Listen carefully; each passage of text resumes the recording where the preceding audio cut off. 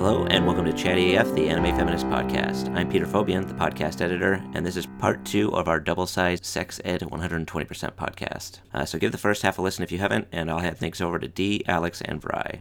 So circling back to kind of the overarching, central conflict of this series, which is that Suji wants to teach outside the textbook and then kind of gets told she can't.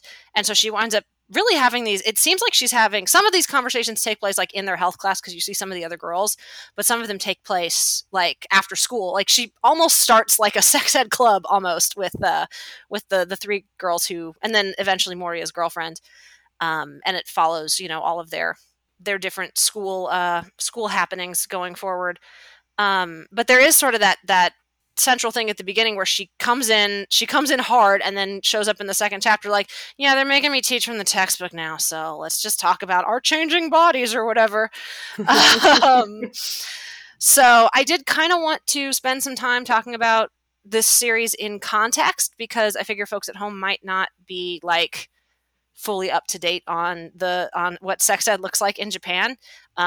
Just to kind of start us off, the series is very clearly well researched, and most of what pretty much everything I found like meshes with what you see in the series. But it doesn't necessarily go like deep into the history. So I thought maybe we could talk about that for a little bit if you all are cool with this plan. Go ahead. Okay, it's all about the education. We are here to learn. That's right. This is also a sex ed class. In its own way. So my sources are multitude, and I am not going to try to cite all of them on this podcast because that would be 5 minutes later kind of deal. But just as kind of sort of what was my solid like overview starting point that I jumped off from was a Nippon article, so nippon.com. It was called Misplaced Modesty Hampers Sex Education in Japan Schools, and it was from 2019. That was my starting point. I spiraled out into some other places, so everything I say in the next little bit might not exactly be in that article, but that was where I started from. So we'll just cite that one to start. So a very brief overview of the history of sex ed in Japan. Up until the 1990s, it was pretty much like slow progression. Like there was very much like this focus on like purity education post World War II, heteronormative, wholesome thought, sex equals reproduction and it's your family duty and all that. But then from like the 60s and on and gradually over the decades into the 90s, there was a push to bring in more, physical elements, talking about genitalia development and the functions and all that kind of stuff. And then a more comprehensive approach. So, social aspects, gender roles, things like that, consent, assault, those sort of topics. So up until the 1990s, like sex ed in Japan was more or less on par with where it needed to be in comparison to the rest of the world. So obviously not perfect, but giving people a decent full picture of what was going on. And then we get to 2003.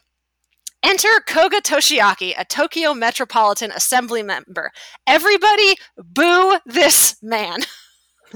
Boo. Thank you. So what happened was there was a special support school in Tokyo, the Nanao School. So effectively like a special ed school, so for kids with mental disabilities. My understanding is it went up through high school. The teachers there got together with the parents and tried to figure out, because shock and awe, a lot of kids, as they start to get old, they start to become interested in sexuality. So they got together with the parents and tried to figure out ways that they could explain and, teach the kids about like safe sex and contraception and pregnancy and all that stuff. So they come up with a system that involves like little puppets and songs, and apparently like the people within the district itself were pretty happy with this. This Tokyo Metropolitan Assembly member, Koga Toshiaki, boo this man, was, hey, thank you. He walked in, saw this, said it was completely inappropriate. How dare they? This is not what these kids should be taught. And there was this huge backlash. A bunch of teachers lost their jobs. The principal was demoted. The faculty and the parents fought back against it, took the case to court. As with a lot of court cases, it took forever. But they actually did win the case in 2013. That like nothing what they were doing was appropriate to the kids' levels and didn't necessarily match like the national guidelines, but it was necessary for like it worked for them, right? So they won the case. But as is the case with a lot of paper terrorism, the fact that this happened at all scared the hell out of teachers and school boards like across the country, and sex ed really started to stagnate after that, and it never really recovered. So what you have, the sort of resulting curriculum from this is the Ministry of, so they're called MEXT, so MEXT. It's the Ministry of like Education, Culture, Sports, Social. It's a really long name, but it's the Ministry of Education in Japan. They set some national guidelines that local boards of education could adjust. So somewhat similar to the U.S. in terms of like there's some localization flexibility there.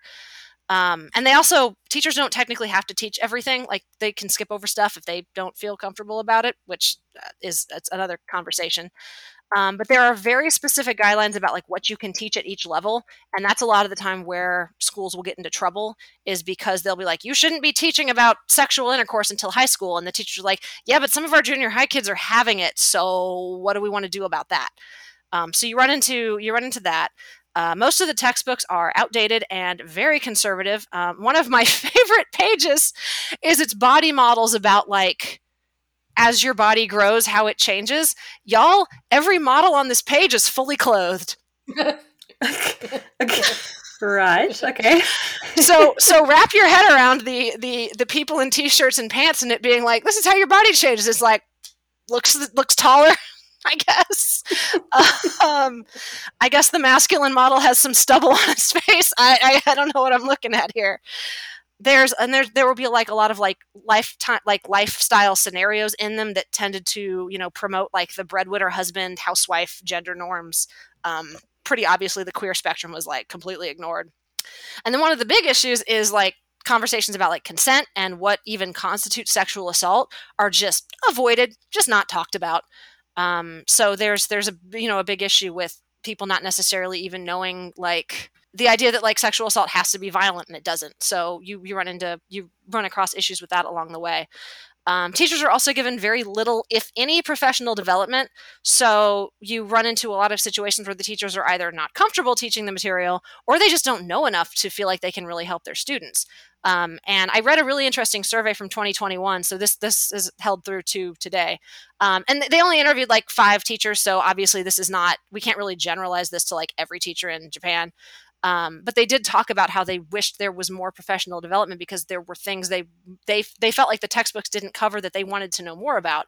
And one of the big ones that a few of them mentioned was sexuality and gender. So clearly this is becoming a conversation within the schools that the teachers want to help their kids with, and they don't have the resources because the guidelines at the national and school and district levels, or ward levels is probably the appropriate word in Japan, just are not there. The argument for why sex ed should be limited is kind of the same one we hear in the States, is that if you teach sex, it will promote sex among the students. The quote is waking the sleeping child, which also actually shows up in My Lesbian Experience with Loneliness, where she jokes like, yeah, they don't want to wake the sleeping child, but that child is already awake. And this to me sounds, a lot of what I'm saying probably sounds extremely familiar to folks in the US, especially if you grew up in a more conservative community. Surprised Pikachu face, y'all. It doesn't work. In 2015, 2016, that was the most recent study I could find. There's been a rise in STDs, a rise in teens' pregnancies and abortions, and a general lack of awareness about the HPV vaccine. Again, surprised Pikachu face that not teaching about sex didn't stop people from having it. It just stopped them from having it responsibly. So, and then one more story about Toshiaki Koga. Boo this man. Boo. Thank you. 2018, this asshole shows up again. So we went from 2003 to 2018 like a bad penny. Here he is again in my research. The Adachi Ward in Tokyo was teaching about sex, contraception, and pregnancy and abortion to junior high school seniors, so 9th graders, basically. This is not supposed to be taught until high school. Here's a great quote from one of the articles I read. It was permissible to discuss prevention of STDs, but you could not discuss intercourse, birth control, or abortion. So we can talk about STDs, but not like what causes or can prevent them. So Toshiaki makes a big stink about them teaching this too early for it to be like appropriate for students. The ward's reasoning for this was that they polled their students and 44% of them said it was okay to have sex in high school. So they were like, we need to educate them before they get to high school. So they have the tools in their toolbox to, responsibly have sex in high school. I also feel like I have to bring this up. Adachi is one of the poorest wards in Tokyo, so it is high risk, and the school's goal was to help their students promote safe sex because, things like teen pregnancies are one of the reasons why poverty can continue to cycle forward into future generations. I like to point this out because you will notice that this absolute asshole, Toshiaki, boo this man.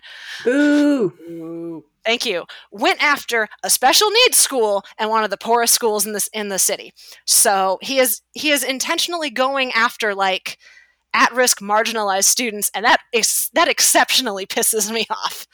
The ones who are maybe the schools that are maybe perhaps least equipped to fight back. And the Board of Education on this one agreed with him and said that if you need to teach it earlier, then it should be done on an individual basis, because that sounds like a great plan. So that is where it has continued to be. In 2019, Kyoto News reported that in a poll, 40% of students said sex ed classes were useless. And they mostly got their information from websites and then friends and then social media. Some of the guidelines have been revised slightly in recent years. There's also been a push from some teachers in certain districts like Tokyo to have some changes in the curriculum. But as far as I can tell, and based on the information within Sex Ed 120%, which again was published in 2020 and 2021, doesn't sound like there's been any like major changes since then. So that's how things are going there. Again, not to make it sound like I'm a smug Westerner snubbing my nose at Japan. A lot of that sounds a lot like stuff in the US. So this all sounds very familiar. Yeah. So this is a global problem in various nations. I'm sure not just R2, but it's a lot of similar issues in terms of thinking that like teaching abstinence only or avoiding the subject. To me, I think one of the biggest difference I saw was it feels like a lot of American schools, it's very sex negative. Like you get a little bit more information, but it's all kind of geared towards terrifying you. Like I do think there's more talk about like consent and what assault is and like who you should talk to if, you've been, inappropriately approached or what have you. Whereas in Japan, there does seem to be like an issue of just nobody talks about it. It's just totally silent. One of the quotes I do want to end on one more quote and then we can get into the manga. This is from the 2021 survey, Teaching Sexuality Education to Secondary Students in Japan. In Tokyo City schools, for example, teachers do not teach the names of sexual organs, talk about sexual intercourse, or introduce the subject of condoms. Furthermore, there is one school in which not even menstruation is taught because teachers are afraid of being criticized. So it's that paper terrorism again, where these court cases that don't hold up, maybe they get shot down, but by the time they do, the damage has been done. And you definitely see that in U.S. school districts as well. Some more recent examples would be like the Don't Say Gay legislation in Florida, where you're not supposed to be able to talk about queer relationships like at all in schools. A lot of the recent complaints and cases about critical race theory, where basically, none of this really holds water, but if you flood the district with enough complaints and court cases, they get scared and just stop teaching it because they can't afford to fight all these cases. It's not great. So Sex Ed 120%, if it feels like a breath of fresh air for English-speaking readers, it also probably almost certainly felt that way for Japanese readers as well.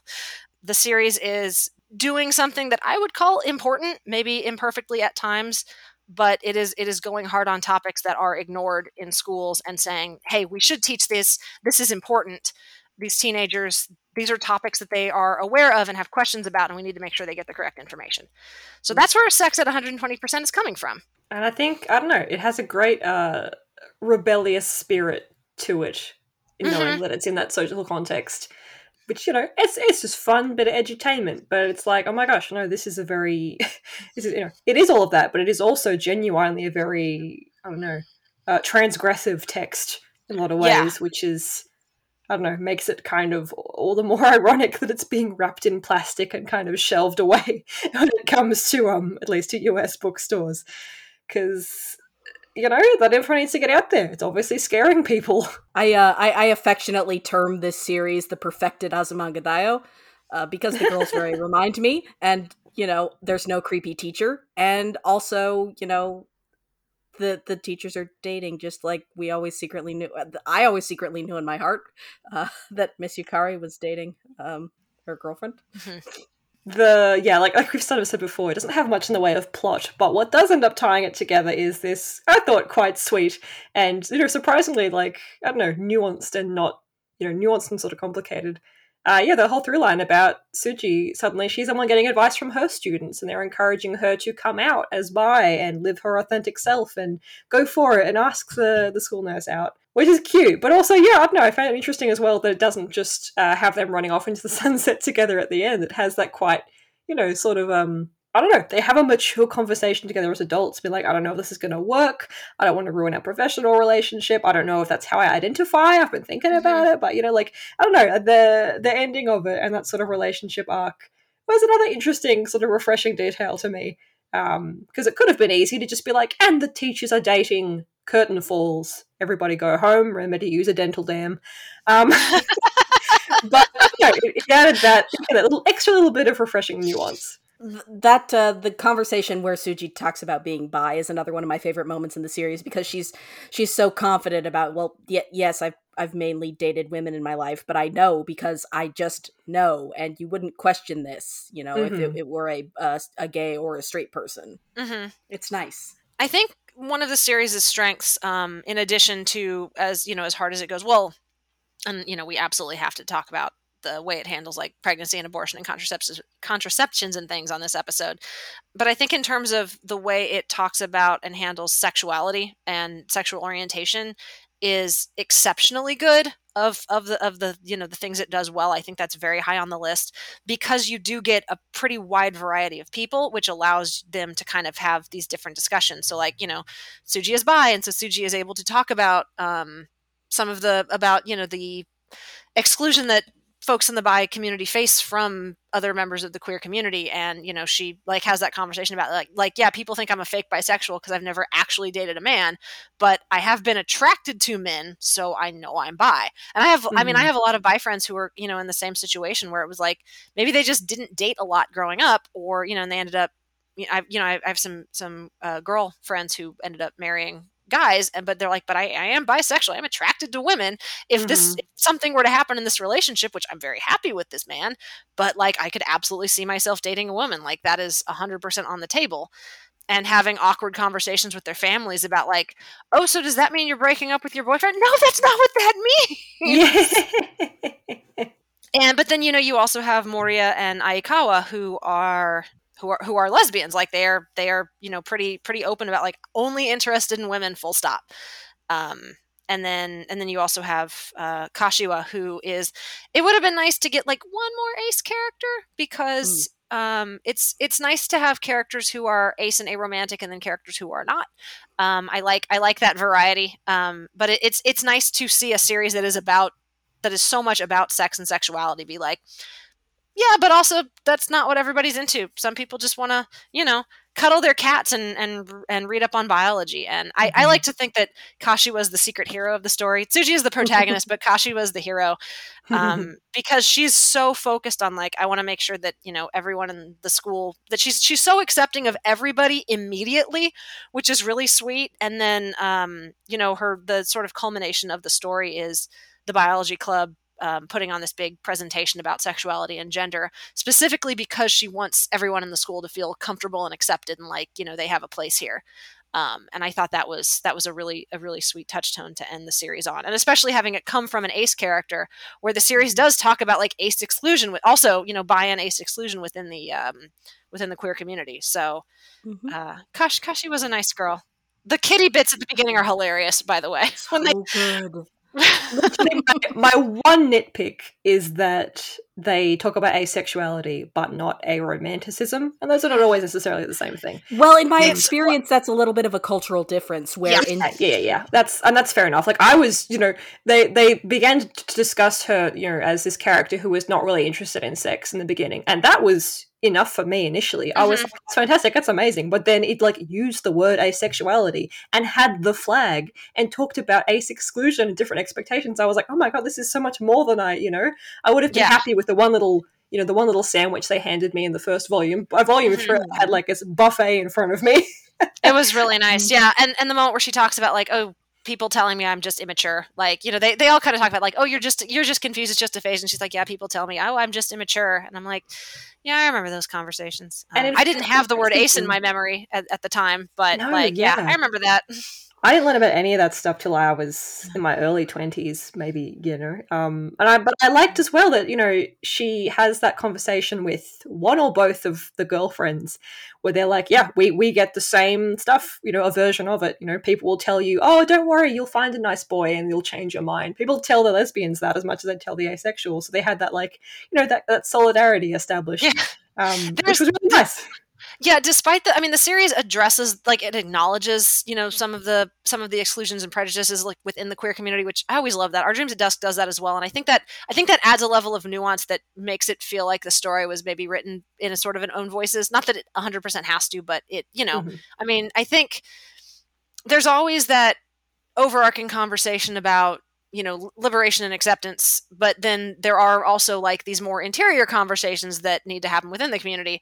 And so I like it when series do touch on that, but I also love that it acknowledges that, but we don't actually see that with any of the characters, right? They're all very much solidarity. They find different things to bond on. I mean, even Matsuda, who, you know, says pretty early on, like, I like boys, but I'm not really interested in dating right now.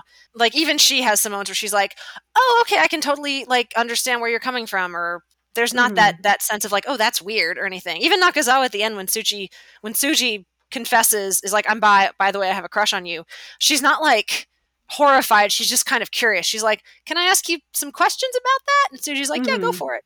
So, you know, throughout the series, like, it acknowledges those wider issues, but the story itself exists in a very warm and welcoming world, which is really nice to see. Yeah, it strikes a nice balance between you know, like, you know, addressing realities you might come across, but also, like, giving these characters and the people who might identify with them permission to romanticize their experiences as well. Yeah. Oh, and I did just swing back real quick as we talked about it and then move very quickly past it. For folks who may not be aware, the term asexual in Japan often is used as an umbrella term for asexuality and aromanticism. You will still see, like, I mean, recently we've started to get some manga about ace characters, which is terrific. You will still see some characters who are ace, but maybe not aromantic. I don't think I've ever run into a series that, like, a character was explicitly aromantic but not asexual. That's the less common combo, certainly, and from, you know, across all media. Yeah, but hey, as definitely. a fun, you know, to add to our list of citations, the blog Coherent Cats recently, time of recording, put out a big sort of master list of new series with asexual characters in it, including talking about this one we are talking about. So hey, check that one out if you are interested in more resources. Yeah. Good plug. So, but because of that, because the term does tend to be used as sort of an umbrella in Japan, like, the character coming out as asexual in this, like, there might have been an understanding from, like, audience members that it meant both. Like, it can mean both. It's sort of an and or. Like, there's some fuzziness there, and that's true with various terminology as well. You know, X gender can be, you know, genderqueer, bigender, agender. Like, it's got a sort of a big umbrella too, as far as, like, non-binary identity goes. Yeah, I mean, and it was certainly not a criticism of the story. It was like the one, and again, from the perspective that I have, it's the one thing that might have changed. But understanding, of course, it's amazing that it's there. And if it, you know, umbrella terms are great. I love them. They're very useful. And yeah, it's inviting people under that umbrella. It's saying, hey, it's nice under here. Come check it out if you're interested. Which is nice. Again, fantastic. Again, if you're reading this and this is the first time you have come across this concept, I think it would be mind-blowing. And I think it, you know, it introduces this in a very naturalized and a very nurturing kind of way that is, like, so important, no matter how you identify. So, you know, I think that's one of the main things that really pleasantly surprised me about the series, as well as, of course, its frankness with all the reproductive sort of stuff, which I believe we're kind of gonna get into. Suji looking dead at the camera and saying that reproductive rights are your human right, and people, you might have complicated feelings about it, but you don't need to, like, feel guilty about it at all. And shaking her students was so nice. I was gonna ask y'all this because I can think of a couple, some manga and anime that have touched that where abortion has maybe come up and maybe has been presented somewhat neutrally, but most of the time it's presented pretty negatively. And I can't think of a scenario where it was presented as, like, explicitly, this is an okay thing to do, as this series. Like, is that something you've ever come across before? Not that's coming to mind. Honestly, Yeah. I've got a fairly short list of American media even that Also, are yes. positive about that. Which, shout out to Shrill, the sadly canceled too soon show, for having the character get an abortion and being okay with it in the first episode. First episode, wow. Oh, Yeah. wow. It took Crazy Ex-Girlfriend a couple of seasons, but they also did Okay. an arc about it as well that was very much like, yeah, no, that was the right decision for this person in this moment. So, which I appreciate it when it shows up, but it's very rare. Yeah, I can't think. There's maybe like there's a fantasy series I can think of has like a very sort of abstract metaphorical possible abortion kind of thing going on, but in terms of actual realism, I can't think of any examples that I've come across for sure. Mm-hmm. And to be fair, I'm mostly a fan of classic shoujo, so that seems like the most likely place where it would be talked about is shoujo or contemporary josei. Yeah, But no, that's true. It comes up in Nana and is relatively neutral. I don't want to give too many spoilers. She eventually she decides not to terminate the pregnancy, so like I can't necessarily describe it as a series where like it happens and it is depicted as a an okay thing to have happened, but it's not necessarily presented as like, oh, what a terrible thing, how dare you kind of thing either. It's very neutral in its presentation, but otherwise like I couldn't think of any other examples that were worth mentioning. So I was really impressed with that chapter. I was also kind of horrified to learn more specifics about the way abortion works in Japan. Did y'all have that as well? Like the cost and then like legal requirements after the first trimester? Yeah, all of that was. I mean, it made me feel a bit guilty as well because I realized I don't actually know that much about how it works where I'm from. Sure, yeah. Aside from my one mini brush with it was having to get a morning after pill once, which was fine and simple but expensive for the time. But but otherwise, I'm like I don't know. If someone asked me for help or for resources, I would have to really do a lot of research. I felt it has kind of inspired me to be like, I need to get across this sort of stuff, and make sure that it's information that is accessible because it's such a practical thing that should be destigmatized. You should just have that information on hand and be able to just go do it. So certainly that chapter was fascinating, and learning about the expense, and I think need like if you're under 18 needing parental permission, was that as well, or I'm mixing that with something else? Correct me if I'm wrong, Dee. I think that's certainly true in the US. Parental permission? It depends. Like everything. Yeah, it's very state by state. And I didn't spend quite as much time on abortion laws for this one as I did like just kind of overarching sex ed history type stuff. So I can't give you more specifics beyond it depends. Yeah, we can reasonably assume based on your previous research that it's not something that's widely known and widely taught. Oh no, this is 100% true. And I mean, and there are part of the reason we're having this podcast is the fight for reproductive rights is ongoing here, and there are there are a lot of places where it's functionally illegal, even if it's not technically illegal, because they've just figured out ways to shut down as many clinics as they possibly can, or limit it to the first trimester only, or, God, sometimes even like the first 6 weeks or something absurd like that. So yeah, it depends on the state. Some states it's pretty straightforward. There's probably a clinic nearby and you go and it's done basically. And then other states it is not that simple, and I would imagine quite expensive in some places as well. So cost was a thing that popped up a few times in this where I definitely kind of marked that as a note of like, oh, so this is prohibitive towards people. It's not necessarily covered under health insurance, which Japan does have public health insurance that covers not 100%, but a decent chunk of medical expenses, but apparently these procedures are not covered within it, which is kind of fucked up. Especially like you said, the morning after pill being expensive was frustrating to me because that's such a simple and straightforward thing and should just be readily available. So, but yeah, it was one of those things where we need series like these. Well, we need schools to teach it, but we need series like these in every country so you can get also the specifics of how it works. So you have that information going in. And then obviously, like I think the main push in this series is because Tsuji has that quick backstory chapter where she's in high school and she thinks one of the other girls in school is ostracized because she has an abortion, which turns out to not be the case.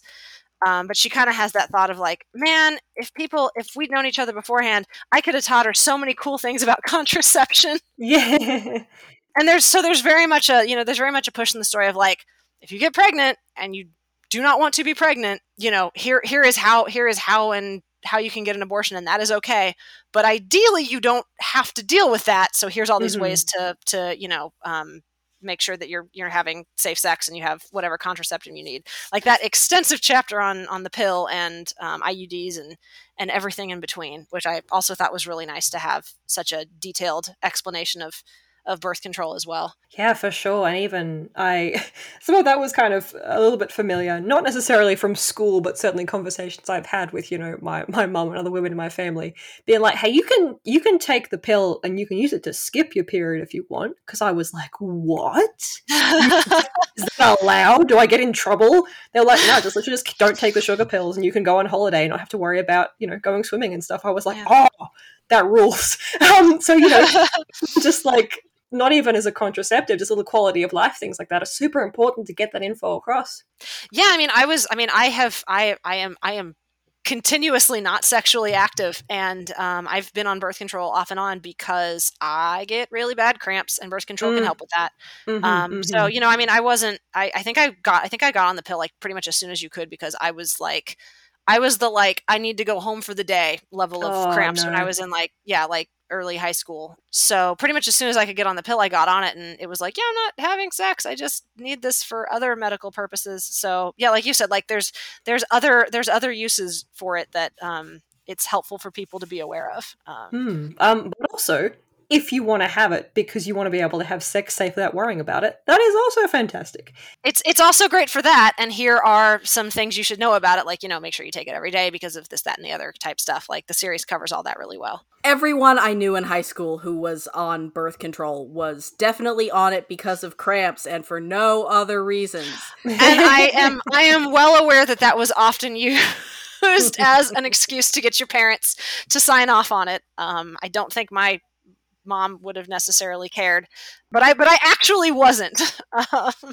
It's like that joke about, I only read Playboy for the articles. No, that I actually was that person. So I know it's usually a lie, but it's not this time, I swear. I mean, it's like, it's a classic thing. It's just like, yeah, why not both? It doesn't actually matter why you're on it, as long as you can, give it to them. Yeah, make it accessible. And don't ask for the reason. Doesn't matter. It's their business. Exactly. I was going to say, how about none of your business? How about that? This is a thing a podcast host should always say. What's next? No, is there a particular topic? Like I said, this series is a grab bag. Like we could go chapter by chapter talking about it. But was there any subject in particular you wanted to make sure we touched on? We might want to spend a little bit of time on Suji as a teacher and a human with personal boundaries, because I was not so sure about her at the start of the series, right? It sounds like you weren't either. Yeah, I guess like we should maybe go into that in a little more depth, since we touched it at the very beginning. Like I said, after literally the first 2 or 3 chapters, I think the series really evened itself out in terms of both her backing off of, invading other people's boundaries and what they do or aren't comfortable talking about, and also with Nakazawa, drawing a hard line. But yeah, those first 2 chapters where it's just, hilarious groping because she's just so darn enthused. And I was really worried that the series was going to use that as an excuse because, she's just overzealous, which makes it okay that she's, fondling another character. But it really doesn't. I guess this says something about what I have come to perhaps expect and the low bar I have for like anime comedies, that I was just like, oh yeah, that's just what's happening. That kind of sucks, but I wouldn't have thought to complain about it necessarily until it improved. And I was like, oh, okay, yeah, we don't have to be like this. That's right. Which is, we can be better, manga and anime. We can, yeah.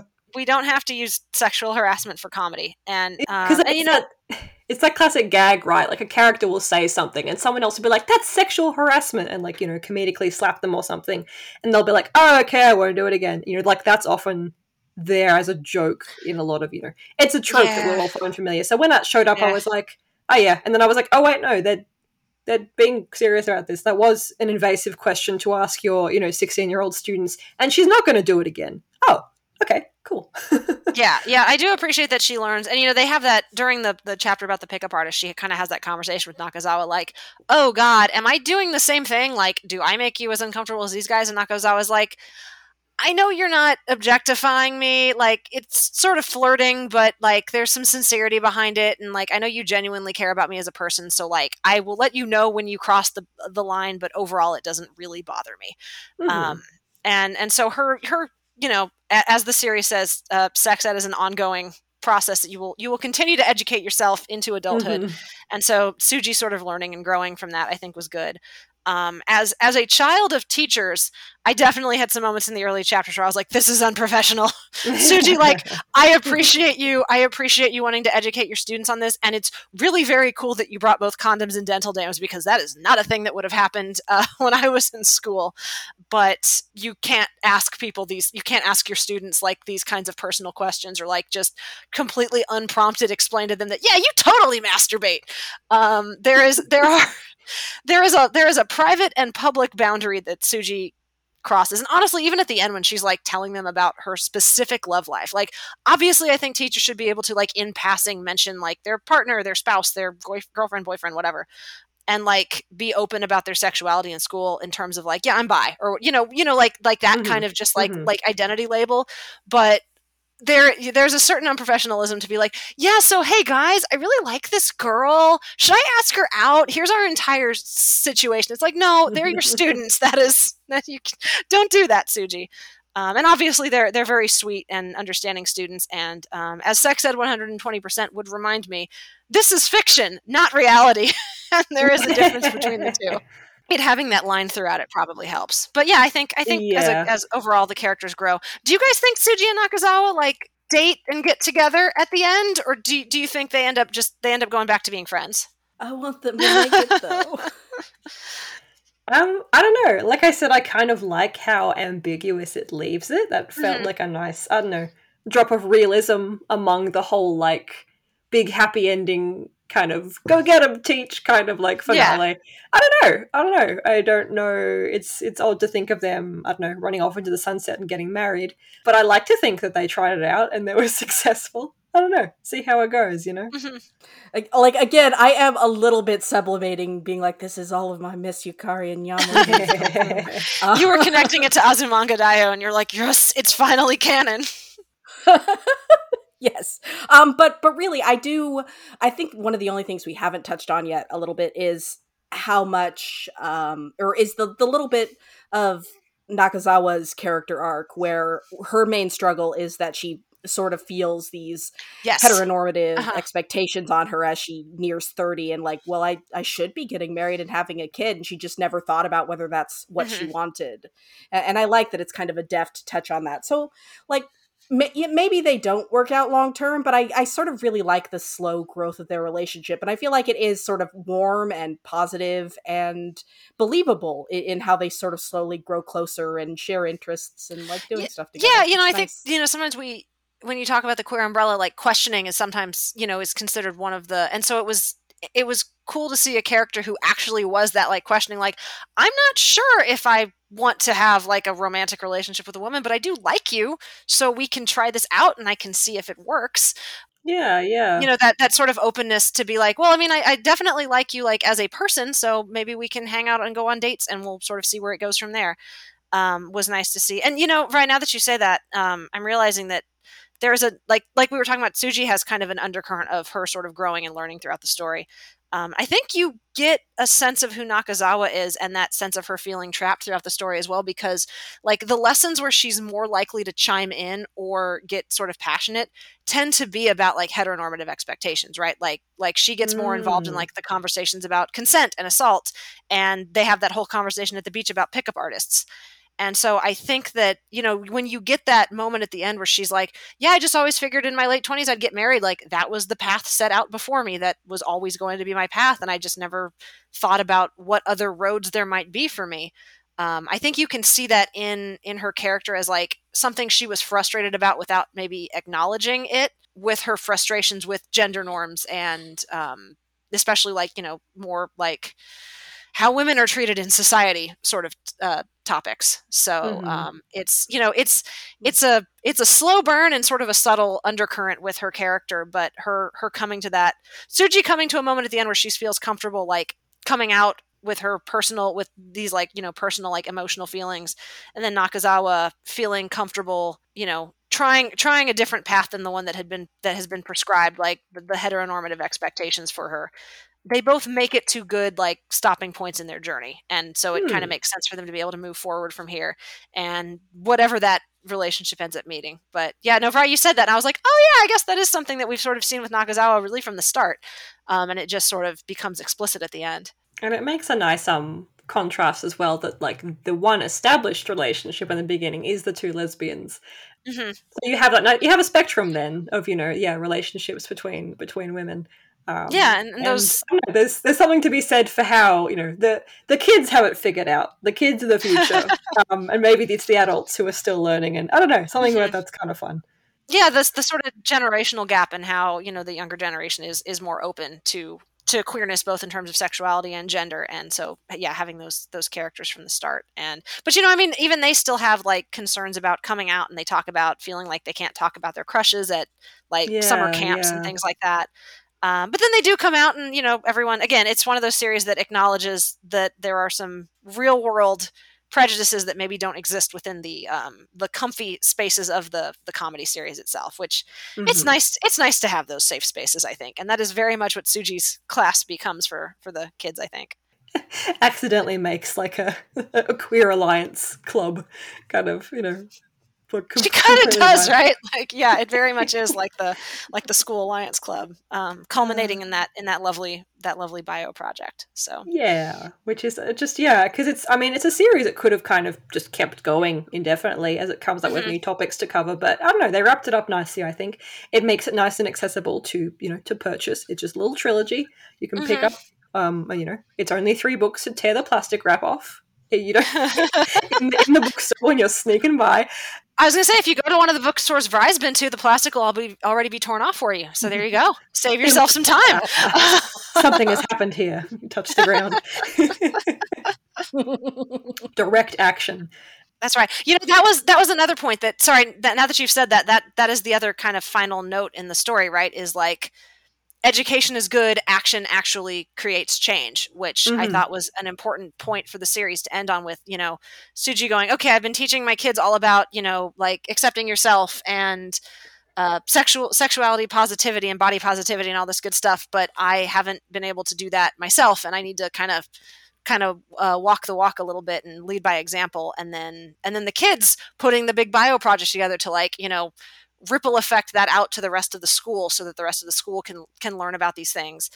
I thought that was a really nice capstone on it too, that it was like obviously the learning is essential, but then there's a next step to it. And that's the step that our characters are in the process of taking. You know, educate yourself and then volunteer, I guess. Yeah, you know, spread the joy, take what you have learned and bring it to other people who may also need it, you know, that ripple effect. Exactly. So that was another really great point that I was happy it ended on, to kind of in a way connect the, you know, the here's what we learned today, kids. Now here's how you can use it, which I think is an important bridge point for edutainment style series like these, series that I would say have a message that they are trying to get out. You know. It's a nice little series, and I really hope that we get an anime of it, because by its nature, anime tends to reach so many more people, and I think if you did 10-minute shorts of these, it would be a really great I think you series. could, I mean, again, 3 volumes, you could very neatly fit this into a core, so 12, 13 episodes probably. I think it would be lovely to see that done. And I would want Yamazaki Mitsue to do it, because she's a terrific director who should direct all the comedies. Is my personal opinion there. All right, guys. Final question that we ask every episode on Chatty AF: is this series feminist or not? Don't lie to the people. I'm sorry, everyone. Any newcomers listening to this, we do not ask that question. That question is reductive. Fiction is complex, and so is feminism. Obviously, this series touches on a lot of feminist themes, and I think has a lot of like progressive ideals at its core. But we do not actually ask that question. It's a running joke that we do not ask that question. or one of the hosts will groan angrily like Rye just did. So the rituals are intricate. yeah, if we ask it, it's usually in jest or to troll somebody else on the call. So we will not finish up with that question. I will finish up by saying, do you have any final thoughts? I think it's nice, in the same way that is this feminist is not a yes or no question, is this good representation is not a yes or no question as well. Mm-hmm. So I think, it has, but I think it's a pretty good example. Certainly, like I said, the way it was inclusive of queer experiences, including those that are very underrepresented currently, in media from all around the world. Like, again, bisexuality, asexuality, mentioning that, non-binary exists. That all was a real pleasant surprise to me. Mm-hmm. And I felt, it wasn't just sort of bullet pointed. It was through the lens of these characters you really come to be quite fond of. And I think that's the best way to go about it, So I think, it's a really impressive series. It's a really fun little one. And I hope that, I only would have known it existed because Rye mentioned it in, I think, another one of our podcasts. Mm-hmm. So, that's what we got to do. Ripple effect, got to spread the word. So, hey, I hope this encourages some people to go check it out. I think it has a lot to offer. Yeah, that's right. Rye enacted the change in our group by telling us about this series. So, perfect. Yes. Rye, any final thoughts from you? Not really. This is a good series. Go read it. Well, there we go. Get this into every library you can, because teenagers should be reading this series. I think it would be very helpful. All right, then. I think that's a great note to end on, guys. Yeah, sounds good. Yeah, go read Sex at 120%. That's final answer over here. We hope you've enjoyed this episode of Chatty AF. We hope you had a great time and learned a little something too. If you liked what you heard, consider subscribing to us on iTunes, Stitcher, Google Podcasts, really wherever you get your podcasts, we're probably hanging out there. Or if you're really feeling fired up from this episode, why not head over to patreon.com/animefeminist and become a supporter. You can become a member for as little as $1 a month, and for just $5 a month, you get access to the AniFem Discord, as well as monthly bonus podcasts where we recommend titles, discuss genres, and sometimes get into fights about which Pokemon movie is the best. You can hear more from the entire Anime Feminist team at animefeminist.com, on Tumblr at animefeminist, and on Twitter at animefeminist. We also have a store, animefeminist.com/store, where you can find cute and cool merch for the progressive geek on the go. Or, if you want to hang out with just the three of us individually, aw shucks, you can find us all on Twitter. D is at Jose Next Door, Alex is at The Aficionado, and Rye is at Writer Rye. And that's the show. Thank you again for your generous support. Keep fighting the good fight. And remember, they may be private parts, but they can also be pride parts. Thank you, Suji Sensei. You're a gift.